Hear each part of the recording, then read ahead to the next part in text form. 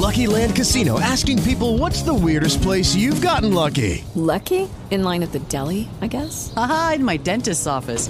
More than once, actually. Do I have to say? Yes, you do. In the car before my kids' PTA meeting. Really? Yes. Excuse me, what's the weirdest place you've gotten lucky? I never win and tell. Well, there you have it. You can get lucky anywhere, playing at LuckyLandSlots.com. Play for free right now. Are you feeling lucky? No purchase necessary. Void where prohibited by law. 18 plus. Terms and conditions apply. See website for details.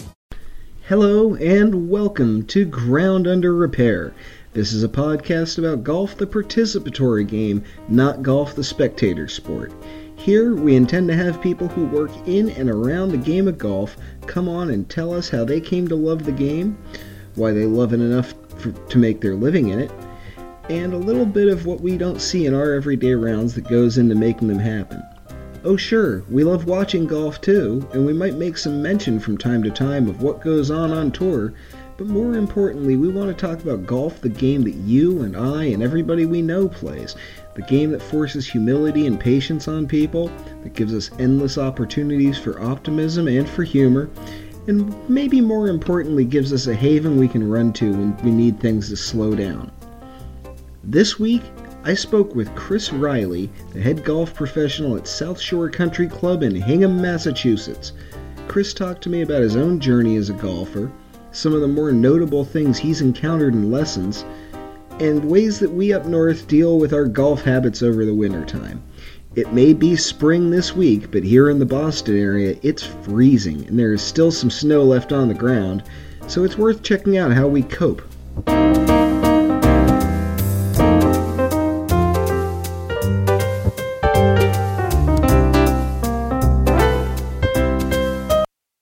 Welcome back to Ground Under Repair. I'm joined this week by Chris Riley, head golf professional at South Shore Country Club in Hingham, Massachusetts, his hometown course, where he worked there as early as high school. Chris, thank you for coming on this afternoon.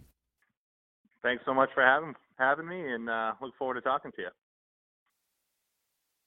Now, you've been the head golf professional at South Shore Country Club since 2014. Before that, you worked as an assistant, and as I said, due to my research, it says you worked there as early as high school. So this is your hometown course, huh?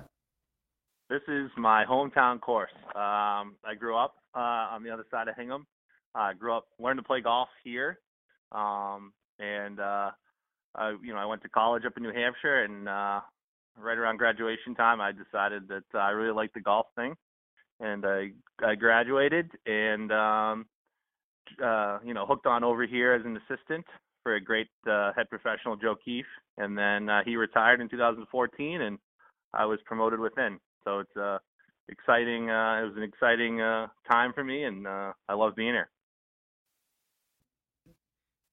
To become a golf professional, a club professional, that involves a lot of teaching lessons. But I'm sure to get to that level, you have to learn how to teach those lessons, I would suppose.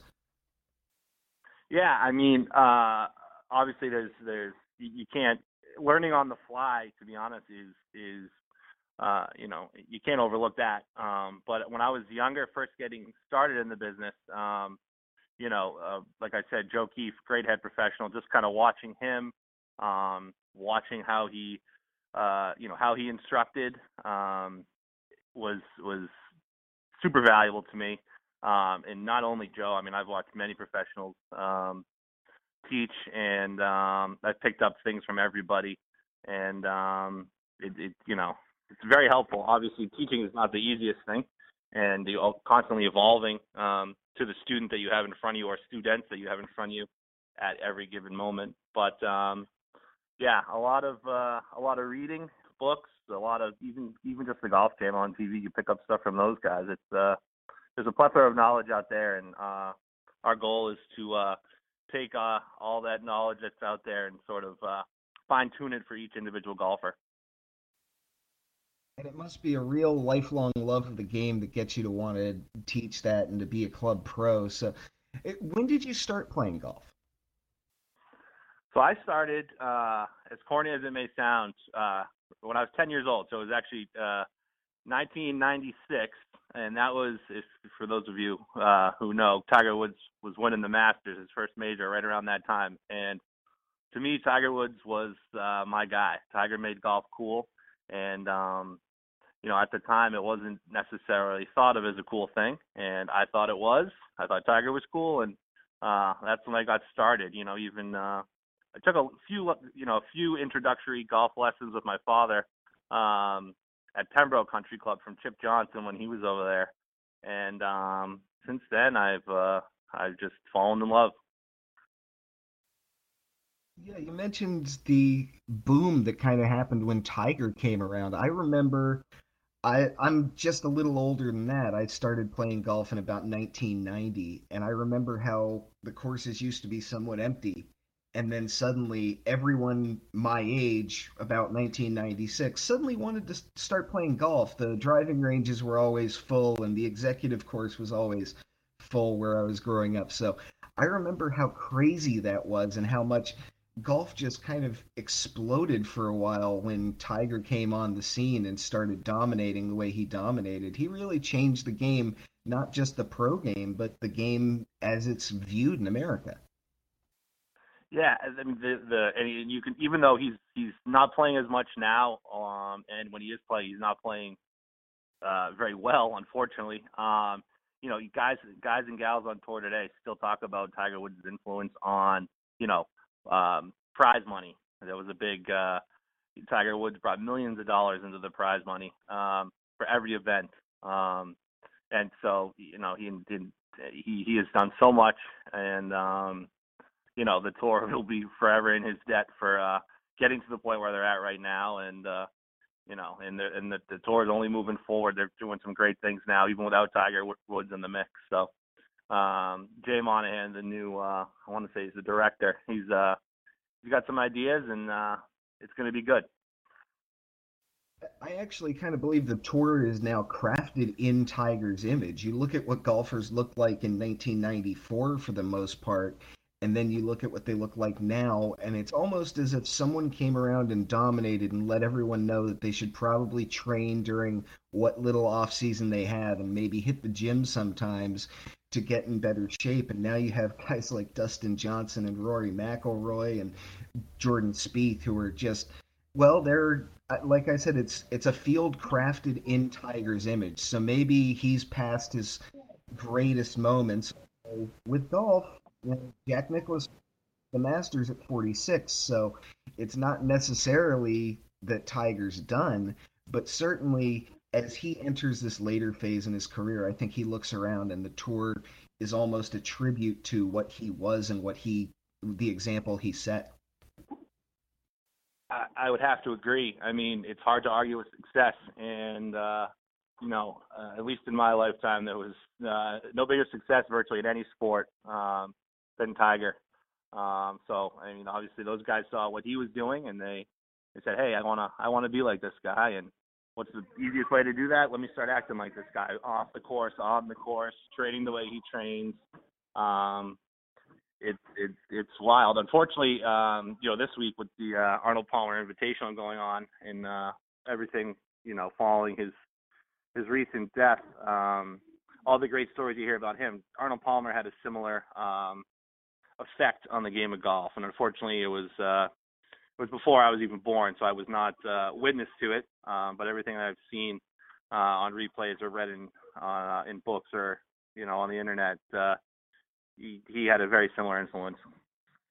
There's a pretty strong chance that neither of us would have ever been playing golf, and neither would Tiger had Arnold Palmer not come around. He really democratized the game and showed that, golf will always have that country club image, the members, the kind of rich elite that play the game.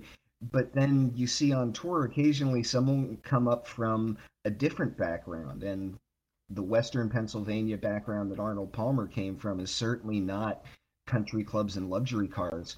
And I think that really helped open up golf to a lot of people who suddenly realized, hey, I can play this game. I can just go and get secondhand clubs and pick up the game, and maybe I won't be Arnold Palmer anytime soon, but it's a lot of fun.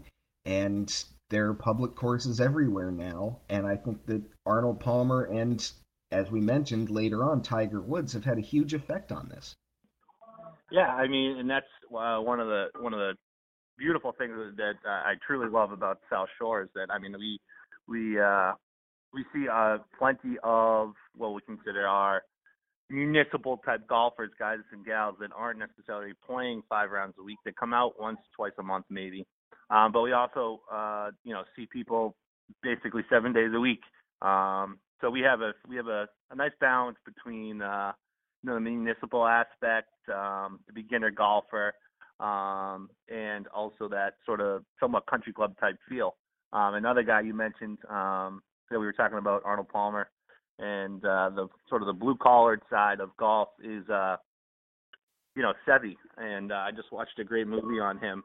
And Seve got his start, poor family in Spain, and he got his start attaching an old club head to a stick with some twine and hitting rocks on the beach to homemade flags.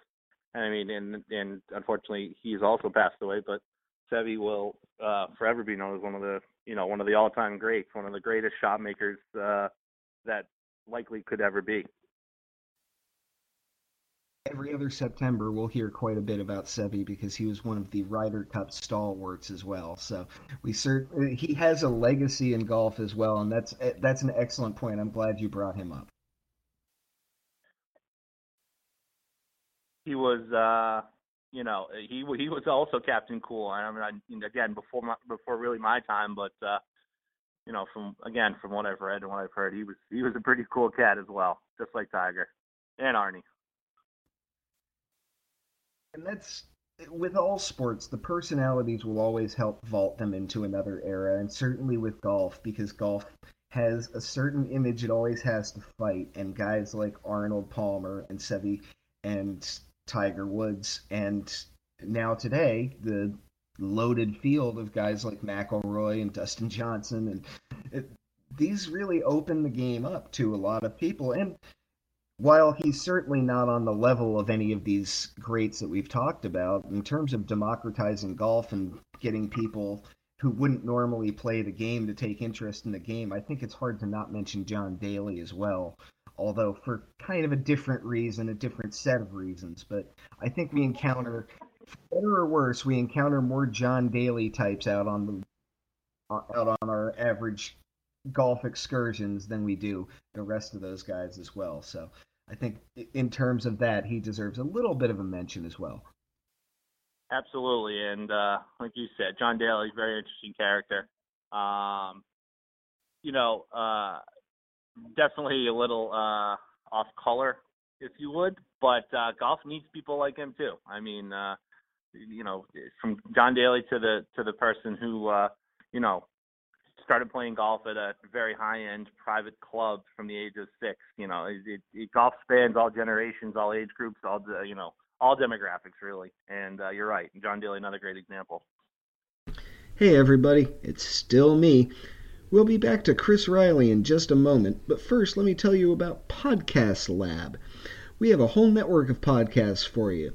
Check out the world of college sports from the people who make it happen on Conference Call with Jim Williams. Jim also hosts longtime Tampa area sports writers Ira Kaufman and Joe Henderson on the Sunshine Boys podcast every week. You can hear more of my prattling on about sports with The Pickup Game with Tim Williams, sports fans and analysts from every kind of game. On Fridays, listen for Puck University as I take you through college hockey discussion in season and out. Need a break from the sports world? Jim's got you covered with the Politically Incorrect podcast. And of course, there's more to come. That's the Podcast Lab Network here on Blog Talk Radio. Now back to Ground Under Repair and South Shore Country Club's Chris Riley. Golf is for everyone, and it's one of the true world sports. You have major champions from every inhabited continent now, which is something that no other sport can really claim, and that includes soccer. So that's something really interesting to consider about golf, that we talk about how it might be inaccessible to some, but really if you open it up, it's accessible to almost everyone. So long as you can pick up something you can use as a club and have something to aim at as a target, people will do that. Moving on to your own golf experience a little more, I noticed one of the things you're notable for at South Shore Country Club is that you run a junior golf program and you focus a lot on the etiquette of golf. For kids growing up, how critical is golf at helping teach etiquette? I mean, I think it's ultra important. I think it's almost as important. I mean, obviously, there's a reason we include it in our programming is that it doesn't matter if you shoot 150 on the golf course. If you can get around the golf course, acting properly, getting around the golf course in an appropriate amount of time, no one's going to care what you shoot. Especially as a young person, when adults see you, and believe me, it happened to me when I was a young person. When adults see a young person on the golf course, their eyes tend to look at that young person, and unfortunately, even if you may not notice it, they're looking at you, and they're going to be the first ones to kind of get on the kids' behinds for doing the wrong thing. And very rarely will someone come up and compliment the young person on doing the right thing. So etiquette is extremely important, and it doesn't have to be, obviously we're not playing for millions of dollars here, but, simple things like, raking the bunker, keeping the conversations at an appropriate tone and level, voice level, so that the person in the fairway adjacent to yours doesn't hear you. Fixing ball marks on the green.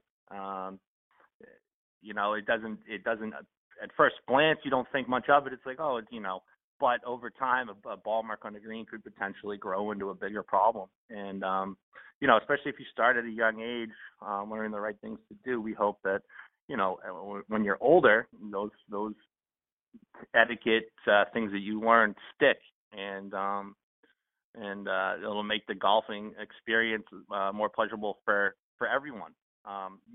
This not having to if you hit your ball into a bunker, not having to be in a footprint.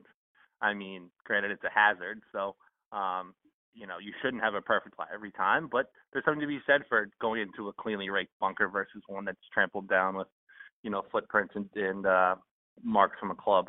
So, we stress it, and that was one of the things growing when I first started playing was my father especially, that even if I could have the ability to play on the golf course, which I did, thankfully at a relatively early age, I had to be able to behave correctly on the golf course. That was a big thing. And, our juniors here, as a rule, and, are pretty good about it. And I know not just us, not just everyone here at South Shore Country Club, we're promoting etiquette for juniors, but, other clubs and programs all around are promoting, acting properly on the golf course. Well, and golf kind of forces etiquette on you outside of golf, that if you think about these rules for more than a second, and of course when a kid's told a rule that they find a little bit arbitrary, all they can do is think about it, you start to think about considering other people a little more than you do normally. You start to think about why you do things that seem a little strange on a golf course, but then you realize, oh, it's helping the people behind me. It's helping the people in my group.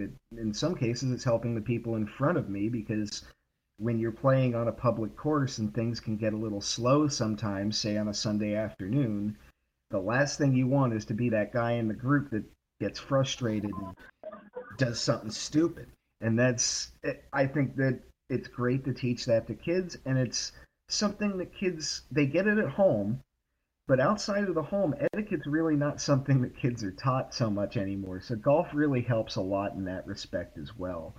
Another thing it helps in is teaching humility, because I've always believed the first thing golf will do is force humility on people. Almost everyone I've ever seen pick up a club, their first thought is, oh, it can't be that hard. And then they start to play golf and they realize nothing could be further from the truth. It's an extremely hard game.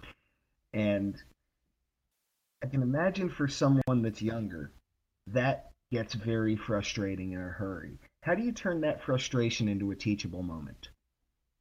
Well, yeah, you're 100% correct. Especially, like you said, someone who potentially excels at a different sport. Who is a successful. Let's use the example of a hockey player. That's what I was when I was younger. Hockey was first, and then golf was second. But for someone to excel at something and then try something new and to potentially run into some issues, maybe that golf doesn't come as easily to a person. Believe me, golf does not come easily to a vast majority of golfers.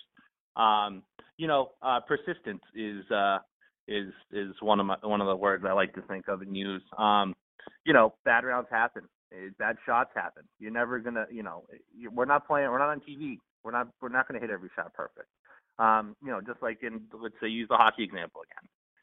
You think you're making the right pass, the pass gets intercepted, and the goal is scored against you. It happens. You hit the wrong club, you go over the green, you're in a water hazard. Hey, you know what? Tough break. Take your drop, try to get up and down. In hockey, try to go out in your next shift and score a goal to tie it or win the game. Persistence is key, especially in golf. I mean, it's very easy to give up. Unfortunately I've seen it with people I've played with. Just being out on the golf course, one bad shot has a tendency to ruin a day, and I don't really know why. I can't say. Maybe I've just been around it for so long, and I understand that bad shots happen. But there's always another hole. Even if a mistake happens on the 18th hole, guess what? You're probably going to tee it up again soon, and next time you go out, you'll know not to make the same mistake. The 18th hole will always keep you coming back. If you had a really bad round, for some reason, everyone seems to put it together on 18. And if you've had a better round than normal, something frustrating will happen that sticks in your craw, so to speak, and you have to come back and make sure you've worked out that issue in your game. So I always like that about the end of rounds. 18, for whatever reason, and my dad always said this, 18 will keep you coming back. It always does. No matter what, like you said, positive or negative, it'll always get you to come back to the golf course again, or, putt out on 18 and say, hey, you know what, I'm going to go to the range, I'm going to hit a bucket. I know something that, something was going wrong out there, and I think I know how to fix it. Let me go over to the range. And if you can't fix it, guess what? Guys like me are in the golf shops, and we're here and we're more than happy to help you. And on that note, now obviously nobody wants to embarrass anybody here, so without naming names, what's the funniest story you can share about giving a golf lesson? Oh, wow. So, I mean, not to pick on juniors or beginners, but most of the funny things happen with juniors and beginners. I had the one of the things that it always happens, especially with the kids, is showing up for golf lessons or camp in sandals, and for some reason I always get a kick out of that. I don't know why. I guess it's not overly funny, but I always seem to get a chuckle out of it.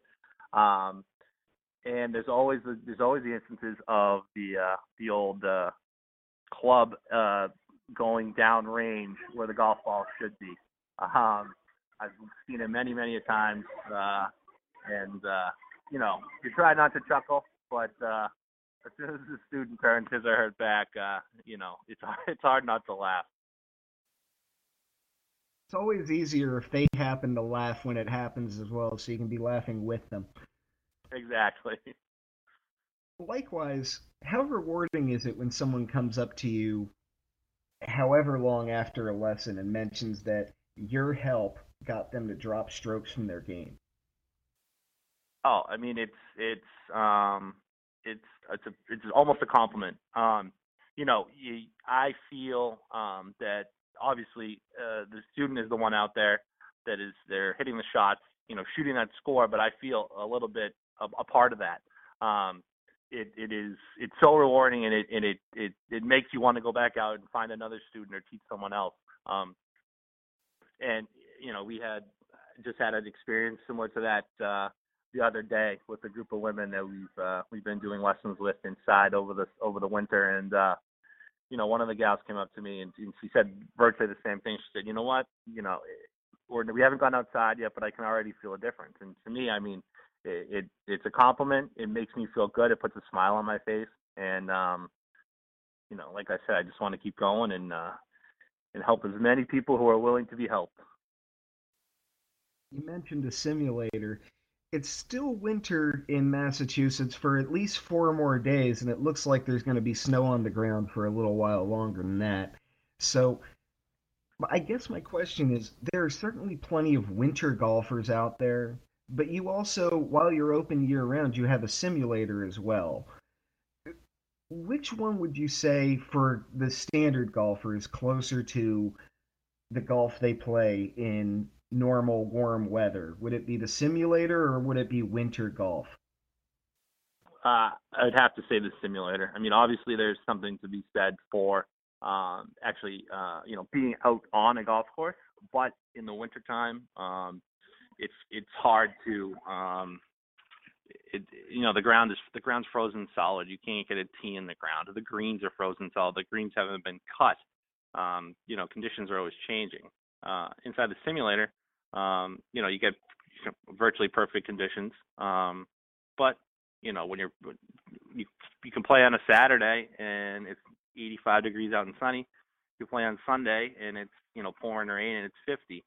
So obviously the conditions are a lot different outside.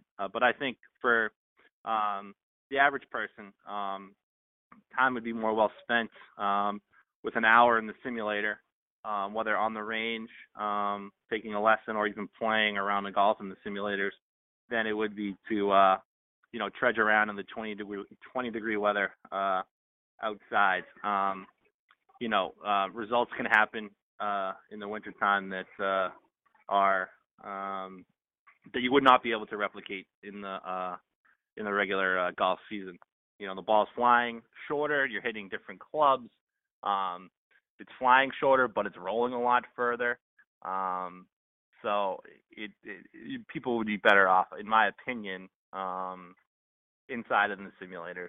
Obviously, there's plenty of people who would disagree, but that's just my take on it.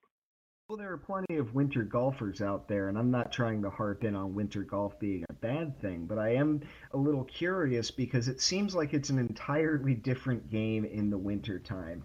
I personally am the kind of guy that aims for the ground when I shoot. I try and get the ball way up in the air.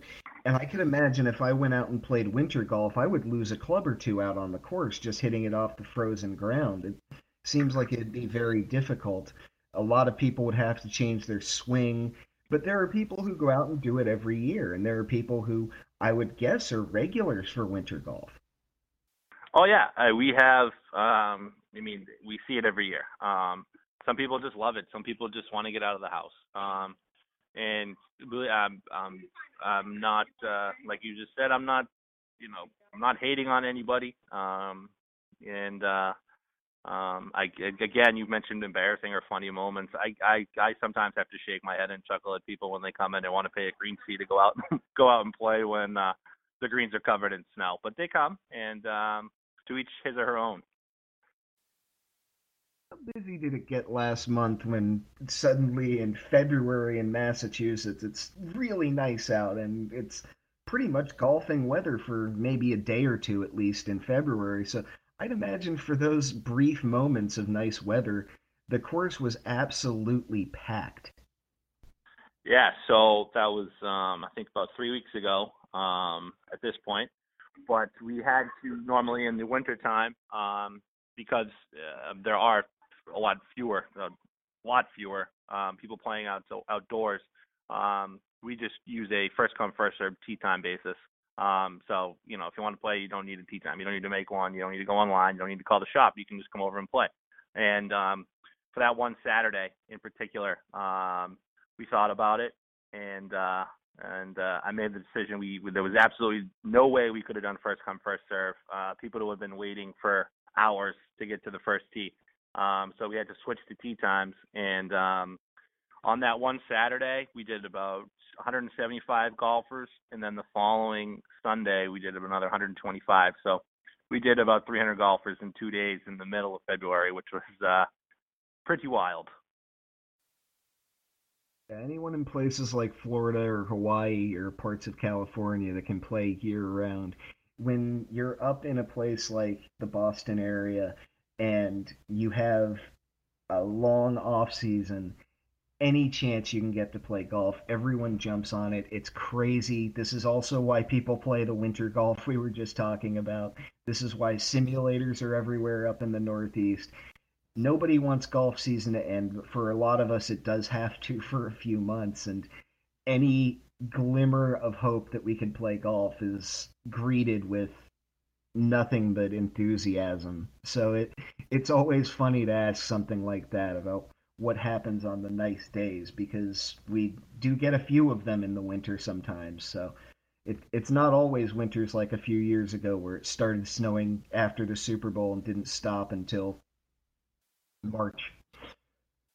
You've been a lifelong golfer. I've asked a lot about your lessons. I've asked a lot about giving lessons and about rewards from that. But as a golfer yourself, maybe regardless of score, what's the most memorable round of your life? The most memorable round of my life. Wow.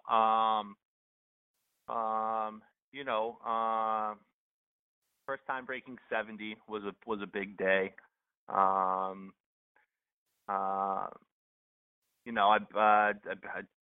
fortunate enough to make an albatross at South Shore Country Club on the 15th hole, which is another memorable day. So I have an albatross, I have a double eagle, but I do not have a hole-in-one yet. So I still got to check that off my to-do list, if you would. This past summer, I had a round where I made 9 birdies. That was pretty memorable. I saved the scorecard on that, and then I took it home, and I had to try to explain to my wife what actually that meant, and she was pretty impressed. So that was pretty fun. But I don't know, my favorite golf moment, I think for me, I have 2 probably. I remember one day playing in college, we had an event, and we're fortunate enough to play up at Army at their course up there. And, I knew my dad was coming, and so I expected to see him there. He was driving up from Hingham, obviously. And I expected to see him, and, it's hard not to look for someone if you know they're going to be there, even though you're trying to focus on golf. And, throughout the round, I'm looking around, I'm like, where the heck's my dad? Where's my dad? So finally, I'm like, all right, I'm finishing up. Here I go. I'm going down the 18th hole, going back towards the clubhouse. And I'm getting close to the green. I'm looking, and behind the green is a guy. I'm like, oh, okay. And sure enough, I get closer, and I feel, there's my dad. So I putt out, and, I sign my card, and I turn it in with the other competitors. And I said, Dad, what's up? I thought did you just get here? What? He goes, I literally just pulled in the parking lot. And that meant so much to me that he may have saw me hit 2 shots, but he drove from Hingham up to West Point in New York and just to watch me hit, I think maybe 2 shots was that meant a lot to me. And my second favorite thing also involving my dad, but it was my dad, my brother, and my one of my best friends, Ted. We 2015 we were able to actually attend the Masters. We went down for a practice round, the 4 of us, and just being down there, not following anyone in particular, but just being at Augusta National with my dad, who was a big golfer, hurt his back, unfortunately, and he's trying to get back into it. But walking around with him, that was also pretty special. South Shore Country Club is in Hingham, Massachusetts. Chris Riley, head golf professional, thank you very much for coming on. Thanks for having me, and hopefully we'll see some of the listeners at the club once this snow melts, hopefully sooner rather than later. I appreciate it. That's my show for this week.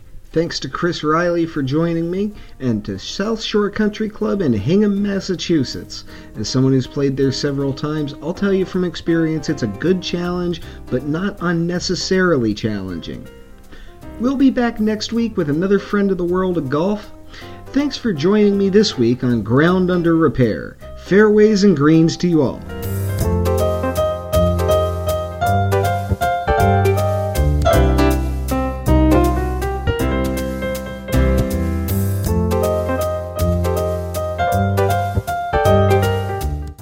guys, it is Ryan. I'm not sure if you know this about me, but I'm a bit of a fun fanatic when I can. I like to work, but I like fun too. It's a thing. And now the truth is out there. I can tell you about my favorite place to have fun. Chumba Casino. They have hundreds of social casino style games to choose from with new games released each week. You can play for free anytime, anywhere. And each day brings a new chance to collect daily bonuses. So join me in the fun. Sign up now at ChumbaCasino.com. No purchase necessary. VGW Group. Void where prohibited by law. See terms and conditions. 18+.